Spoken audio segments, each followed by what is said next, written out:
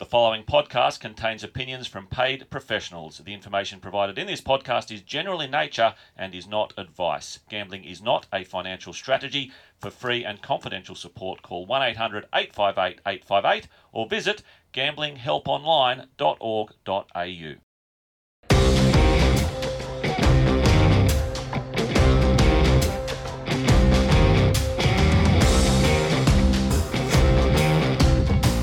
Hello and welcome to episode 2 of Horse Racing 101 of this 4-part podcast series.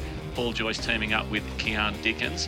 And Kian, the first episode of this show was all about laying the foundations towards framing our own markets. Mm-hmm. Obviously, we've got a lot of other little segments thrown in. We're going to get stuck into that again today, as well as you picking my brain this time as to the mechanics of successful punting and the way I approach doing the form. How did you find episode 1? Yeah, it was fantastic. I think the beauty about what we're doing here, Joicey, is our podcasts are going to be relevant as they were when we recorded them 1,000 years down the track. They'll still be digging them out, hopefully. If they dig them out in 1,000 years, they'll have to dig us out too. Exactly. They'll be digging us both out of the ground to do another one. But no, look, let's get stuck into episode 2.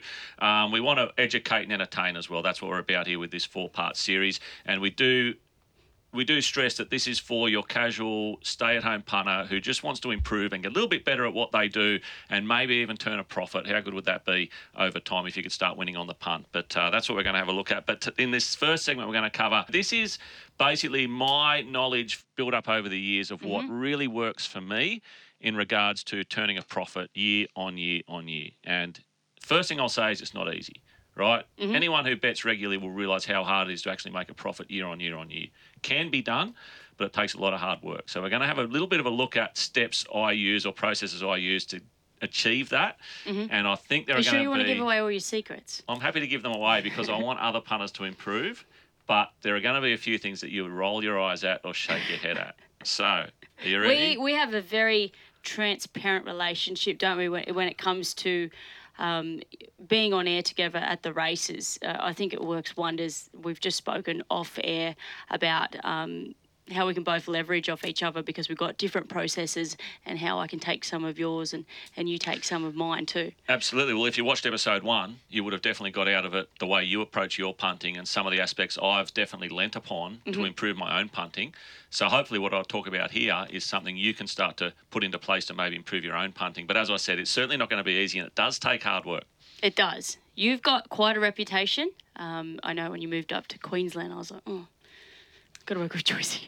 Like, I think I know what I'm doing, but, I wasn't TV trained or anything like that. But it's been a great journey. So I'm sure there's a lot of people listening that are going to be very excited to hear how your brain works and your processes when it comes to doing the form and where you're placing your bets and things like that too. So I'm really keen to pick your brain and the mechanics of successful punting for yourself. We just spoke about recording bets. We did. Why, when, who, where, what? Well, this is the most important thing of all that I'm going to say in this entire episode. Yep. And most punters aren't going to do it. I know that because not many punters do. But you have to get into a habit of recording your bets. And there are so many reasons. That's what we are going to touch on. And as soon as I said it to you, you made that vomit face. You rolled your eyes. You're like, there's no way I'm recording my losing bets, Joicey. But it doesn't just help record your winning bets. Well, because your losing bets are just as important. You are suffering again, and it is hard to do, and it does take time.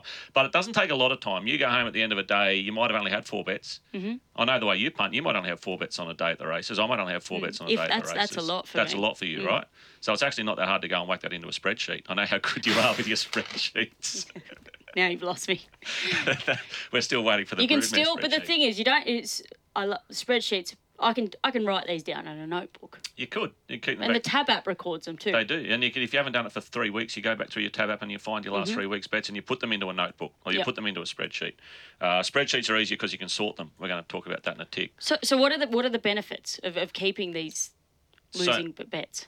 Well, keeping all your bets because your winning bets are just as important as your losing bets. Mm-hmm. First of all, it's going to show you if you're winning or losing. That's really obvious, but a lot of punters don't know. Like they might bet $100 a week 45 weeks a year. Yeah. And you tell them at the end of the year, did you win or lose? I don't know. Don't know. Couple of weeks I won 400, couple of weeks I went home broke.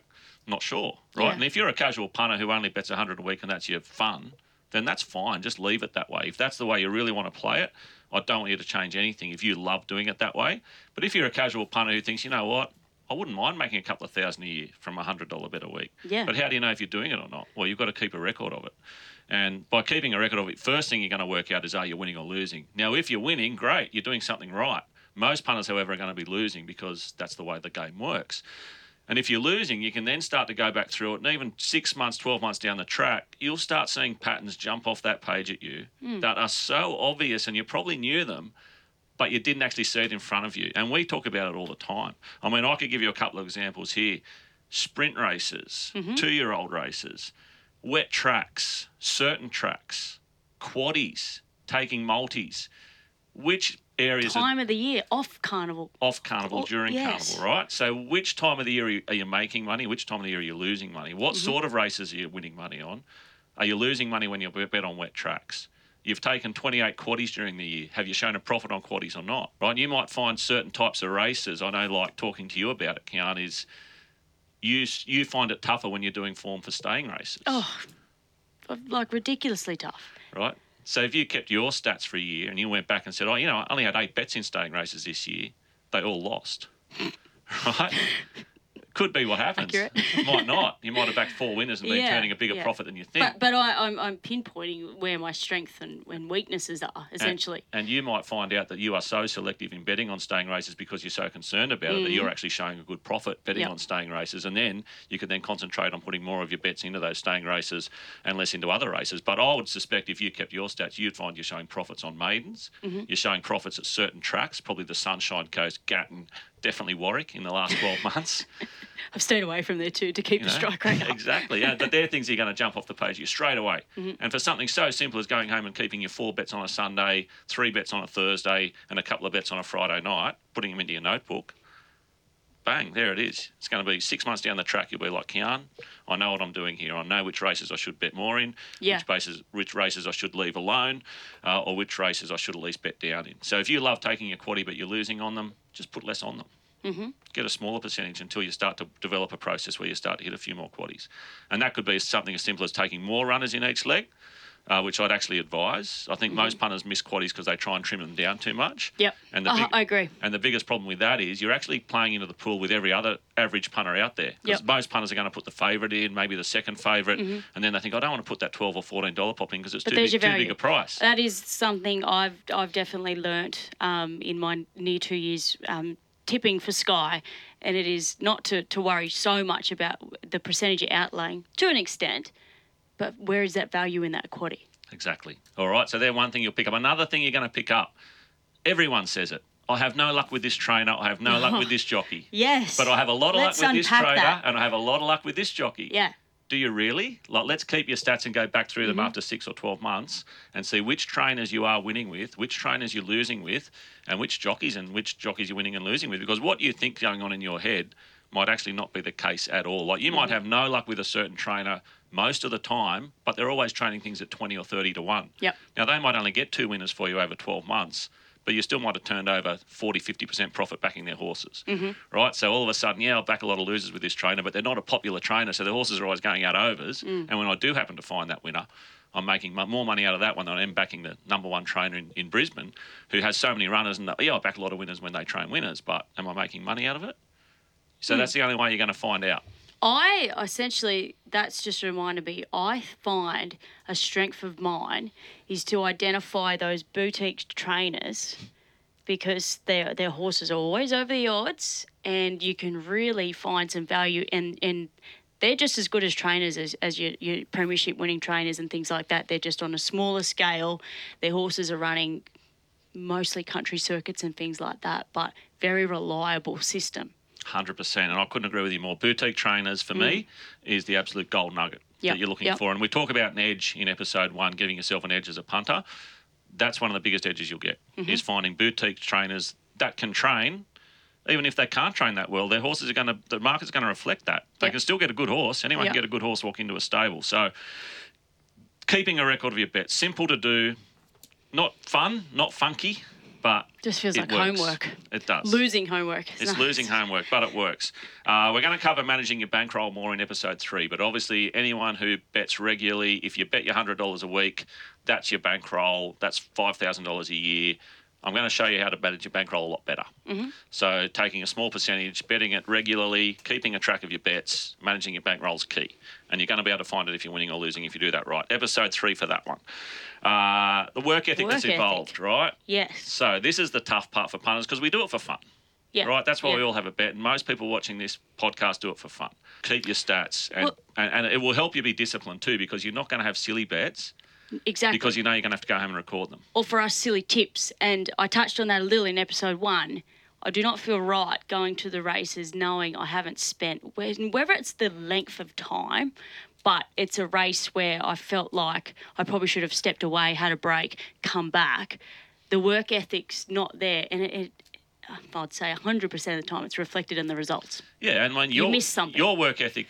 I've worked with you for 2 years. Your work ethic is right up the top, with everything That's you do. me by design too, but whether I think it works. whether it was when you're working at Tony Gollan's as a strapper, assistant trainer, working now at Sky, like your work ethic, you're never going to have a problem with your work ethic, right?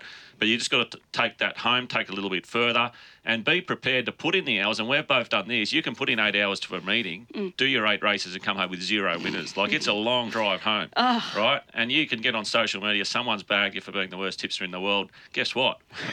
Couldn't feel any worse than I already feel, right? Because I've just spent 8 hours doing form and got nothing. What about not only do you put 8 hours into the form, drive to the races, you have a wipeout when you thought you might have an okay day. And when I say wipeout, you the worst way to get beat, you're getting beaten in photos, finishes, things like that. I get on my Instagram and there's a DM and I've got a gentleman giving me a bake for getting my THs as Fs or Vs. And I think, oh, geez. The least thing you're what a worried day. About. Yeah. But this is where I'm coming from that. You've got to be prepared to lose, I think, because you're never going to back every winner. I think, realistically, if you back 2 winners out of 8, that's pretty much standard, depending on the sort of prices you're going for. But the prices we go for, 2 out of 8 can be a really good day because we certainly don't stick to the top. Well, you'll touch on it more, but I think I've found too, working through this topic you're talking about, is I'm pigeonholing where the bets I most want to win, which is, of course, best bets. So rather than walk away and think I've only got 2 out of 9, if they were my best bets and I was keen, I'm happy. I walk away from that meeting going, well, I've done what I needed to do. So in episode 1, I asked you where you could improve in your punting. You've just answered the question, right? You could improve in your punting. You're such an educator. If you just concentrated backing your best bets, you would be printing money. Yep. And people following you would be printing money. So my advice for you is start backing your best bets more often. Yep. And keep a record of them. All right, second thing there is you've got to be critical of yourself. So you can drive home after tipping none from 8. You can have your head down. You can be disappointed. You can start blaming everyone but yourself. It's an easy thing to do. You can blame the jockeys for riding bad rides, the track manager for reducing a biased track, the rain for kicking in after race 4 when you've done your form for a good track. There's a lot of people you can blame but yourself. Just hop on Twitter for more ideas of who to blame. Exactly. But the best thing you can do is just go back and analyse where you went wrong. Yep. Right, where did I get this race wrong? I got the speed map totally wrong there. Yep. I thought that horse was better than it was. Sometimes we just think a horse has got more upside than it does. So I think you go back, be critical of yourself, be prepared to lose, and you've got to be mentally tough to even have fun and try and punt regularly. Yeah. You've got to be mentally tough because you're going to have bad days. And I think too, don't be honest and open with yourself. Be a fence sitter when it comes to results in racing, because if you are dead set going to blame jockey, trainer, track bias, things like that, and use that as your crutch to lean on when your tips aren't winning, you're not going to improve. You're not going to find where you're going wrong, I think.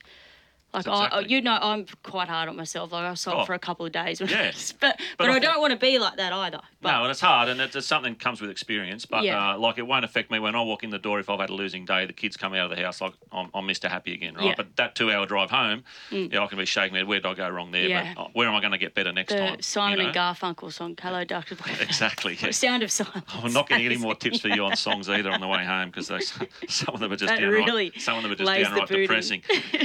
So the other thing is you've got to be prepared for the variance. And variance is quite simply, for those that don't know what it is, it's basically luck. I mean, you're going to have days where you miss 3 photos by a nose. You're going to have days where you get 3 photos by a nose. You're going to have days where the one horse you put your most money on misses a start by 3 lengths, or he gets flattened at the 400. Yep. And that's variance, right? So you ride a wave. You have your good luck, your bad luck. Eventually it should all even out in theory. Sometimes it feels like it doesn't, but it should, right? So you've just got to be prepared to ride those bad waves.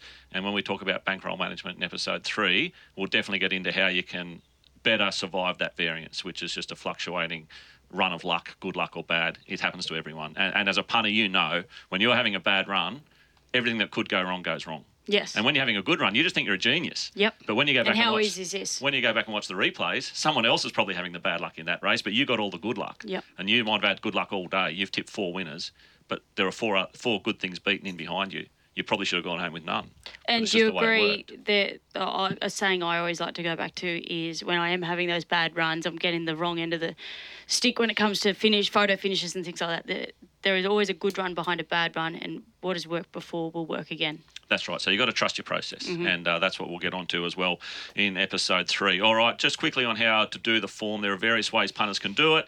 These days, ratings-based is probably number 1. I think most punters, the serious ones in particular, the pros, semi-pros, they use computer models, they use algorithms, they spit out a market almost as soon as the acceptances come through, and then they can then just adjust those a little bit to suit themselves, and they'll back the overs. Right? Yep. That's how the professionals and semi-pros work.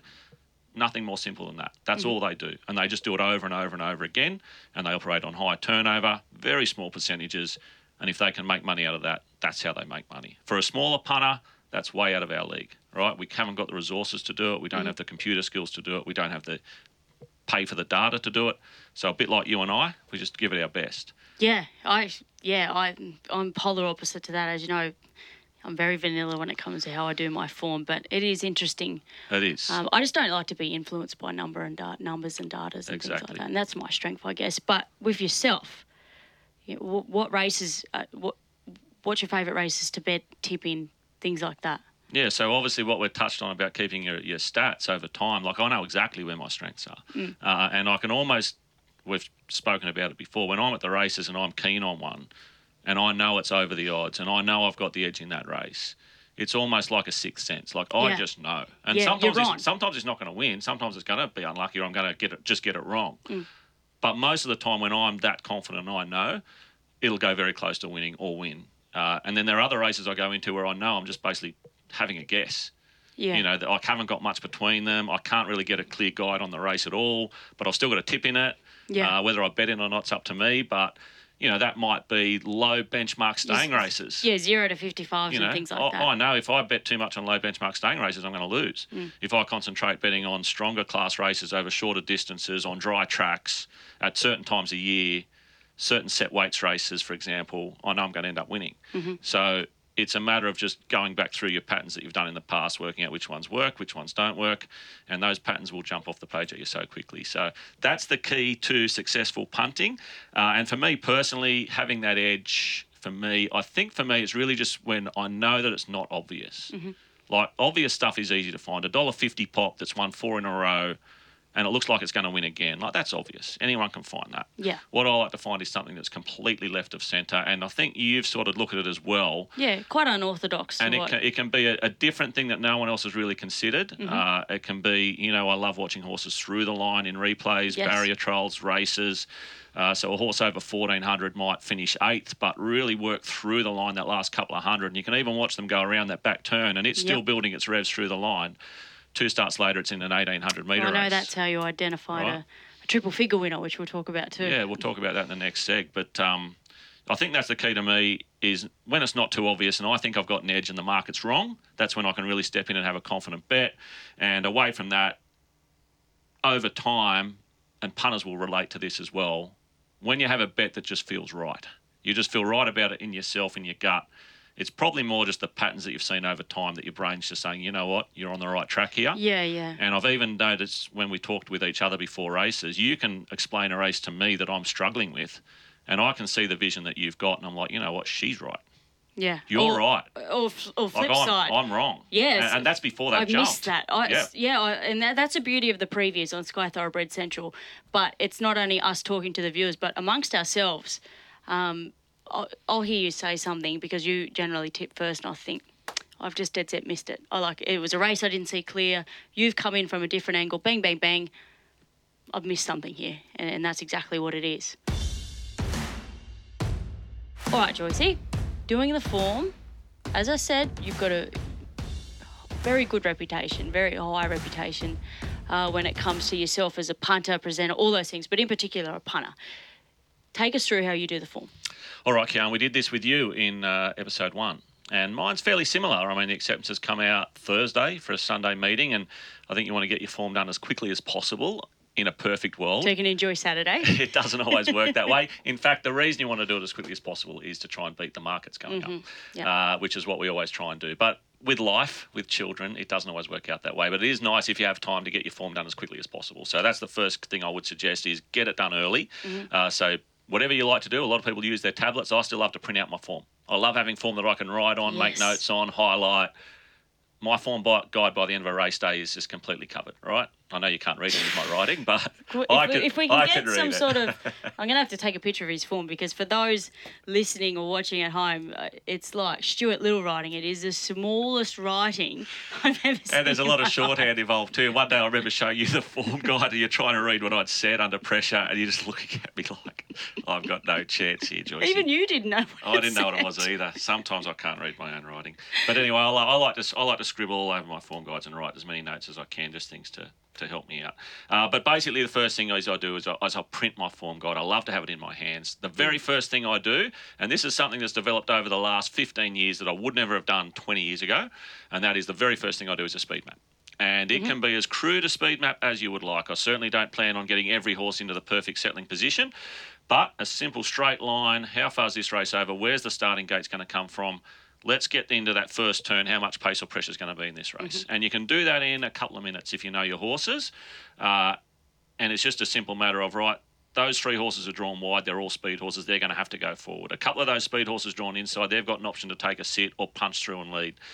In the meantime, you've only got 2 or 3 backmarkers in this race, so they're just going to be sitting at the back having a cruisy time of it. And so very quickly you might say, this looks like a high-pressure race, a high-speed race. Naturally, you're then going to be drawn to your backmarkers. Yeah. Right? Alternatively, which is probably the races you have more success in, is you do your speed map. There might be a field of 13. You've only got 1 leader.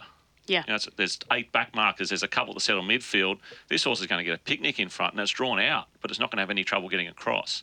So all of a sudden, your speed map already gives you an idea of where you're going to go with a race before you've even looked at the form, because you know your horses, you know their racing patterns. You're never going to get it perfect a speed map. So I don't think you're ever going to get a map perfect. But there's so many variances, isn't there? And even when you get the speed map right, you're never guaranteed to get the result right. So we had one recently where we had a staying race and we both mapped it exactly the same with these 2 obvious on-pace runners to get all the favours. Well, they still both got run down. So they carved each other up. In the end, they did. But that's how I start. Second thing is what you do, replays. Yep. I sit through and I go through every replay that I can't remember off the top of my head, and I can't remember all of them. I go through and do them, particularly barrier trials. Horses that are first up must go through every single trial. Get your hands on it whatever way you can. Yep. Bush runs, try and find them if you can. Generally, bush form won't hold up, but the one time you don't look at it, it'll come and knock you off. So do the hard yards there, find as many replays as you can. What I've found with that, Joicey, just to touch on it, is now I've got more data because I've been around the traps for almost 2 years. It's honing in on those boutique bush trainers we spoke about that have these amazing strike rates and place their horses really well, things like that. Then I don't take them as lightly, but sometimes it's just a simple brush pass and move on because you're not going to get much out of it. Exactly. All right. Third thing I look for is form references. This is pretty simple. Horses that are raced against each other recently. So you might have benchmark racing where a lot of them seem to race against each other a lot, but in particular there might be a race of 10 and 4 of them are raced against each other recently. You can line up where they finished with each other, look at your replays, see how the weights have changed, and you can slot those 4 horses, for example, in very quickly as to where you think they're going to finish this time around. So there's 4 of your 10, and then you've got to look at your other 6 and try and work out which form lines are stronger than that form line you've just looked at. But that's something you can do very quickly. Once you've done that, if you've got time and you've really got enough time to do your form properly, the way I'd love to do it all the time, is you then go into your ratings. Now, we're going to cover ratings more in episodes 3 and 4 as to what they are and how they work. But essentially, it's a numerical value that scores a horse's performance, right? So if Winx wins her 13th start in a row and she's hit a new peak rating of 78, like that's just her score. right? Yeah. That's her score for that run, 78. And that's higher than anything she's ever done before. So she's worked from a 70. Her last 5 starts, she's now a 78.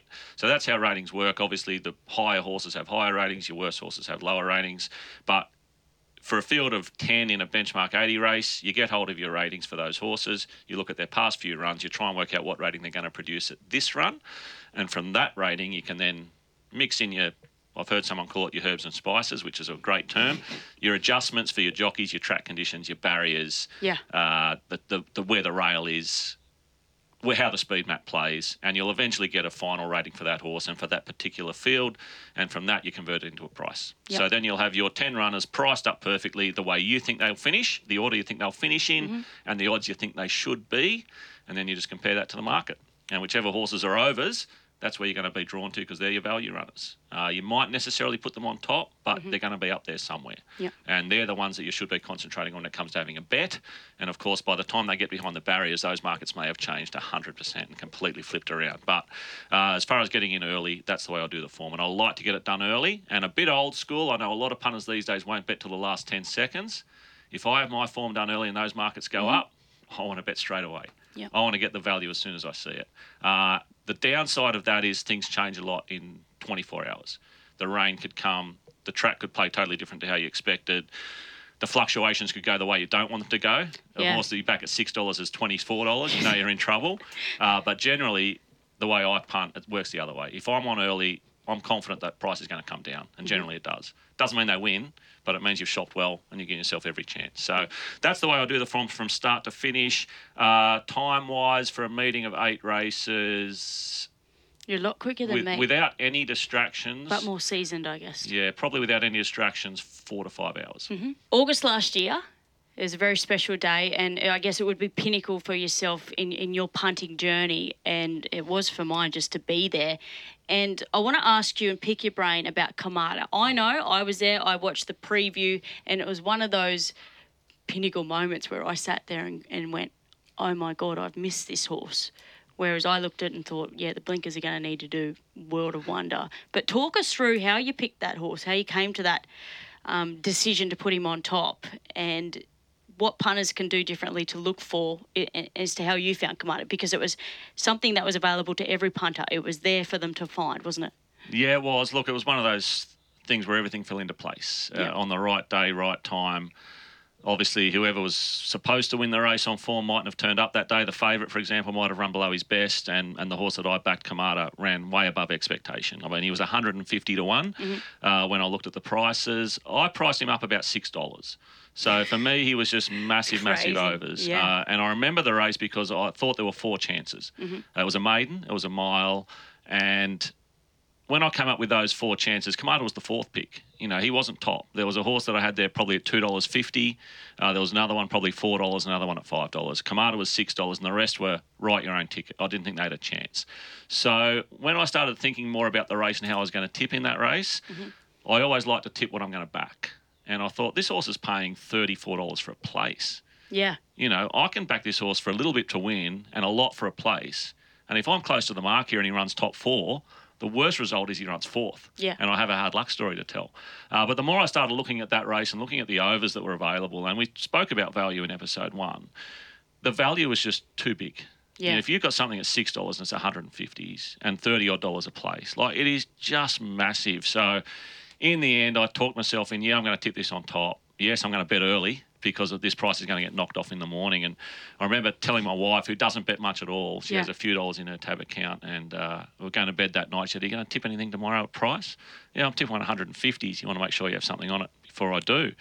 So whatever she had in the account, $30. She put the whole lot on. So, I mean, I was in the good books. It didn't last long. You know, wives are like, it lasted about 2 days. But it did put me in the good books for 2 days.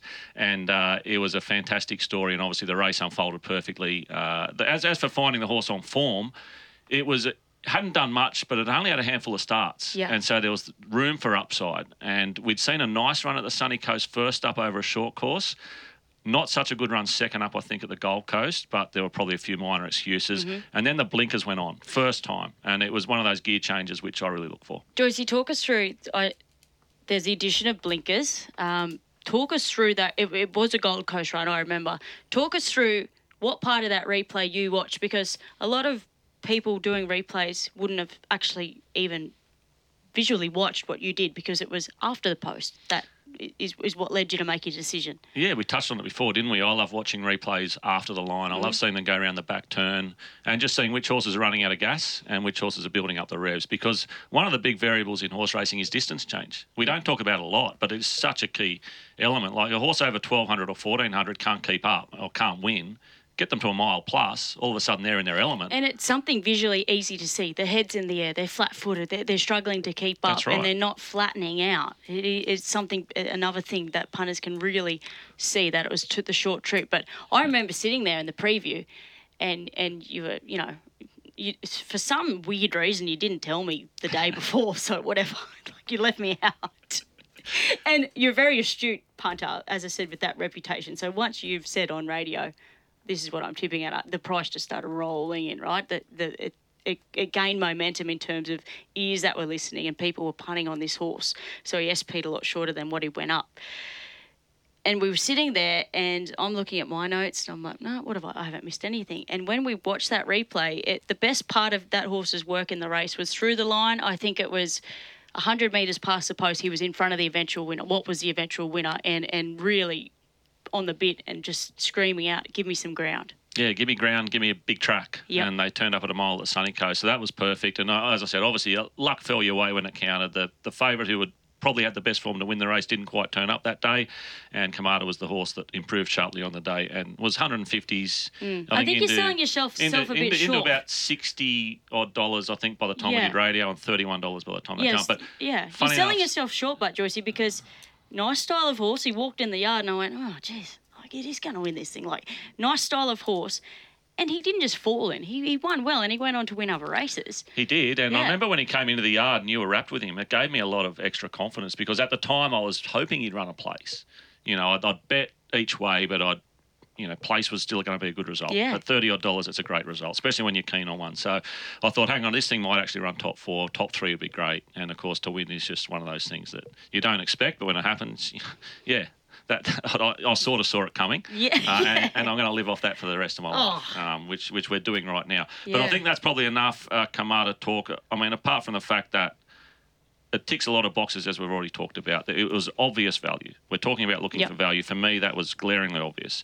A horse that you rate $2 that's paying $2.20, for me, that's not glaring value. A horse that you rate $6 paying $150 is glaring value. So I think, from my point of view, we're going to get into this in the next 2 episodes as well, as to how to bet, and we're going to cover things like that, because they're the opportunities that you don't have to put a lot on, and it's going to make a really big difference as to not only that 12 months, like the next 3 years, as to how you're going to go on the punt. So you've got to make the most of those opportunities, and luckily on that occasion I did.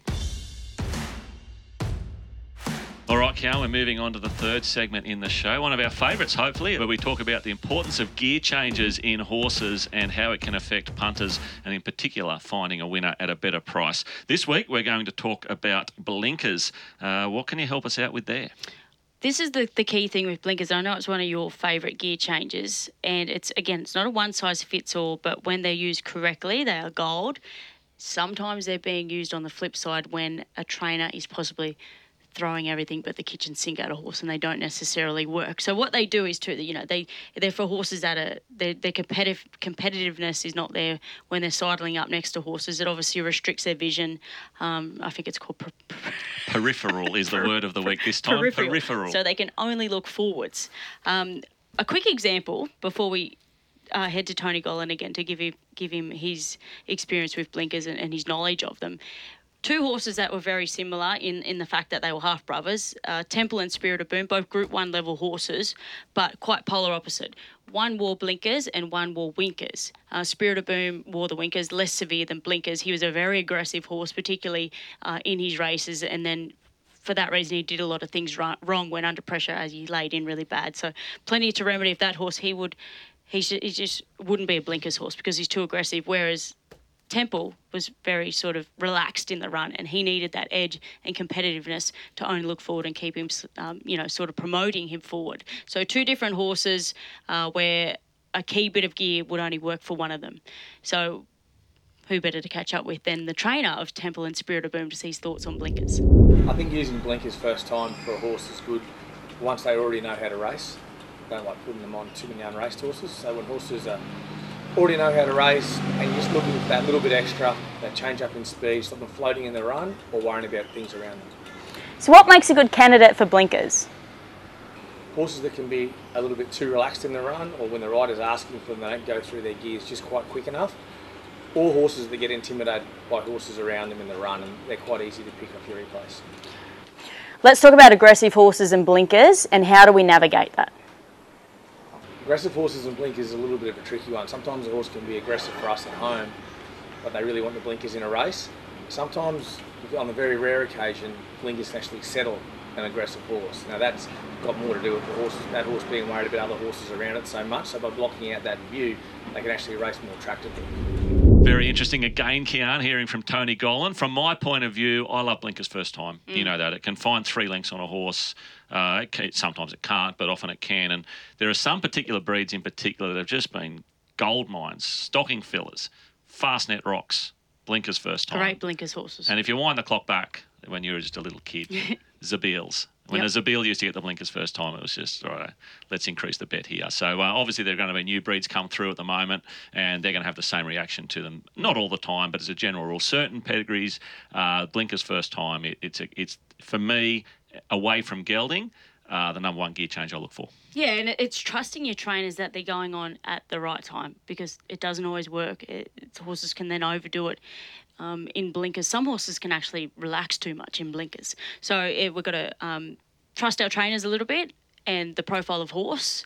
And when it's all the right mix, it pays dividends. All right, Kian, we're moving on to your favourite segment now. You named this. The foot fetish, where we talk all things feet with horse Hoofs. farrier. Hooves. Hooves. Hooves. Feet. Hoofs with Sheldon. Whatever floats your boat. Sheldon, Tony's farrier. And you've gone out and about and had a chat to Sheldon. This week, we're touching on bar plates. Punters shouldn't back a horse if they see bar plates in the gear change. 9 out of 10 times fact. All bar plates I use are in training and race in a normal plate morning of the race, or the afternoon before. So 9 out of 10 times fact.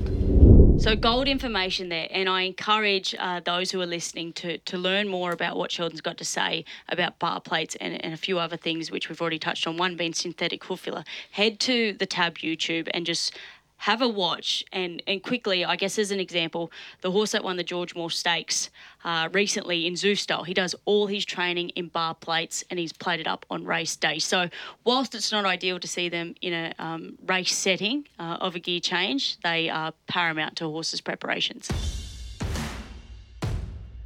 All right, Kian, time for one of my favourite segments on our shows, and we call this Kianisms. For a horse debuting, at least tongue... I need a tongue tie. These are words that you use in everyday life. Yes. Maybe nothing to do with horses at all, but just your own little language, your own little lingo. You get carried away at times with your own talk. And today we're going to cover the word frothing. You use it all the time. It's obviously a fairly common slang word, but for those that don't use it all the time, like for me, when I first heard frothing, I'm like the top of a beer, a wave coming in off the ocean. Stop. I mean, a dog that's got rabies. That's what I'm sort of thinking frothing, but... Yeah, take us through it. What is frothing in Kian language? So frothing is when you are just that excited about something. So I guess to make it relevant for us, I'll see a replay of something, or I'll have a best bet and I'll get to the races and I'll just unpack everything about it to yourself. And I'm frothing. I'm just that excited. I know I was doing my comments besides the form when we spoke about putting comments next to the form. So of course, there's two parts. We're on TV, so we need to have like key points to talk about. And it was Freedom Rally, and I was going through his replays of last preparation, and I just made quick notes. Unlucky or excuses. Yes, that's right. They were that sort of races. So high excitement, built up around something that's going to happen or something that's already happened. All right, frothing. There's a new word for everyone to use in their everyday life. All right, in racing, of course, we've got our own lingo. We're going to cover a different word as well each show. This show, a word that you see in the form guide all the time. You certainly hear people talking about it. You and I talk about it a lot. It's not ideal and it can cost a horse a race. Oh. And the word we're talking about this week is hanging. So what does it mean when a horse is hanging? So essentially a horse is hanging on, they're either hanging in or they're hanging out, particularly under pressure, because when horses become under pressure, sometimes we call it lay down. They want something to lean on, and they're essentially hanging on top of other horses. There's other wording for it too. You'll hear laying in or laid in past. And I like to say bore in. When a horse is doing it really significantly, I'll say that horse bored in. Spirit of Boom, he was a stallion, and under pressure he could bore in quite badly until we sort of did a few things in his track work and fixed them up. But laying in, hanging in, boring in, yeah, they all mean the same thing. And they're all things that can be partially remedied by gear changes, partially remedied by race experience. And jockeys. Sometimes never remedied at all. Sometimes never remedied at all. That will to win. All right, Kiana, we're up to segment 6 in episode 2, and this is called Let's Get Topical. Now, we're going to talk about something topical that's going on in racing at the moment, whether it be Queensland, Australia, around the world. This particular topic is more to our heart. It's Queensland. It's a horse that's just burst onto the scene. There are some massive wraps around for him. You and I have been caught up in it all. So we're going to talk about the racehorse called Animacore, named after a restaurant in Italy. Is he the next big thing in Queensland racing, or are you and I and a few others just getting ahead of ourselves? What do you think? I guess for this horse, I was sort of with him at the beginning of the journey. I made him a best bet off of his trial. And what I saw in his trial was he was underriding. So a horse that usually someone wouldn't look for in a trial. They like to see horses up on the bit because there's not as much pressure in trials as there is races. And this guy was, under the bat. What he did up the straight was he changed legs about 3 or 4 times. So extremely green and uncomfortable with the short trip of the trial. And then the final 200, he knuckled down, and when he flattened out, albeit he was still flat-footed, he's one sort of stride to the other horse's stride. The ground he was covering, I thought, nice horse. Like, I really like this horse. So he turned up on debut. I don't know if he was 11s into 6s. I can't remember. And he walked into the yard. I thought, oh, how good. Profiled perfectly for a horse to kick off his campaign at 1,400 metres. After seeing him physically, I would have been a bit worried if it was 1,200 because I know it'd be too short for him. Anyways, bad luck fell my way and Damien Thornton's way. Unfortunately, he was really luckless. He tried to give him a nice cuddled run in the ruck, and the runs just weren't there. And a horse like that just can't sprint on a dime.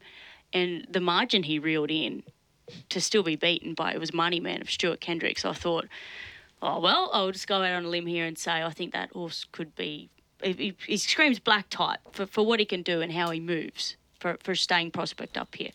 Thankfully, he won his next start. Phew. Thankfully, he won his start after. Phew. So I didn't look so silly. But it's and we'll discuss it too, it's finding not only your horses that are going to win on debut, which he didn't. It is finding your horses that are separate from. They're cut from a different cloth essentially, and this guy was, because of how much he was doing wrong. That when he decided to finally put it together and flatten out, he could just pick up horses like that, which we've seen him do in both wins too. They've been pretty impressive. He sat out the back. Michael Rod's kept him out of trouble, and he's let him flatten out and go through the gears. And I think he's pretty impressive. I'm pretty happy to stick with him off those. Look, I agree with you. I've got him down as a real deal. I think he's only going to get better with racing. He's only going to get better over a trip. Yeah. And he can sprint off a slow tempo, as we've already seen. And obviously he'll be even better suited off a hot tempo. So I think he's a horse that will definitely make the grade. I think he is the real deal. And he should be 3 from 3. And as we've seen with another horse from Queensland that has rocketed through the grades, Antino, horses that can string wins together straight from the word go. Yep. Are exceptional horses. And I've no doubt this is an exceptional horse. So I can't wait to see the journey Animacore goes on, and you and I will be definitely watching it with great interest. All right, Kian, we're nearly at the end of episode 2. Can you believe it? No. And such a popular part of episode 1. was your horse to follow and why punters should follow them. So we're coming back to you again. This week, which is the horse to follow and why in particular should we follow it? What are we looking for? Okay, so I'm going to talk about a horse called Slippin' Jimmy. For David Van Dyke, and I think he's a horse that's going to pick off his maiden very quickly, and hopefully it would be his next start that he turns up at. Reasons being, he walked into the yard, really nice compact horse, but extremely big, like looked a little bit short of his fitness, which David Van Dykes generally are. He's got a bit of horse to work with deep into the preparation, so the screws aren't too tight first up. So more merit to the run for that reason, saying he had fitness to come, but he just profiled nicely for a blinkers horse because when he was making his run, it started, it ended, it started, it ended, and those blinkers just seemed to sort of knock that out. As you said, what does it restrict? They're behind them vision. They're what is it? Peripheral. Peripheral vision, and he'll only be able to look forward, and he'll get that more competitive edge, and he'll have fitness on his side. All right, so Kian's horse is Slippin' Jimmy. We want the blinkers first time, and Kian suggests that is when this horse will start to hit his straps, and we can follow him going forward. So Slippin' Jimmy, the horse for Kian this week. All right, that just about takes us away from episode 2, Kian. Thank you again for your company, but don't go anywhere because next episode, episode 3, we're going to delve into ratings, what they are, how they work, how punters can use them to their advantage, how to find value by using ratings. We're also going to look at bankroll management, which is such an important aspect for any punter out there, whether you're casual, whether you like to take it a bit more seriously. I'll give you all the tips you need to manage that bankroll a little bit better. And of course, we'll have another Kianism, we'll have another gear change of the week and a lot more fun. So stick around for episode 3.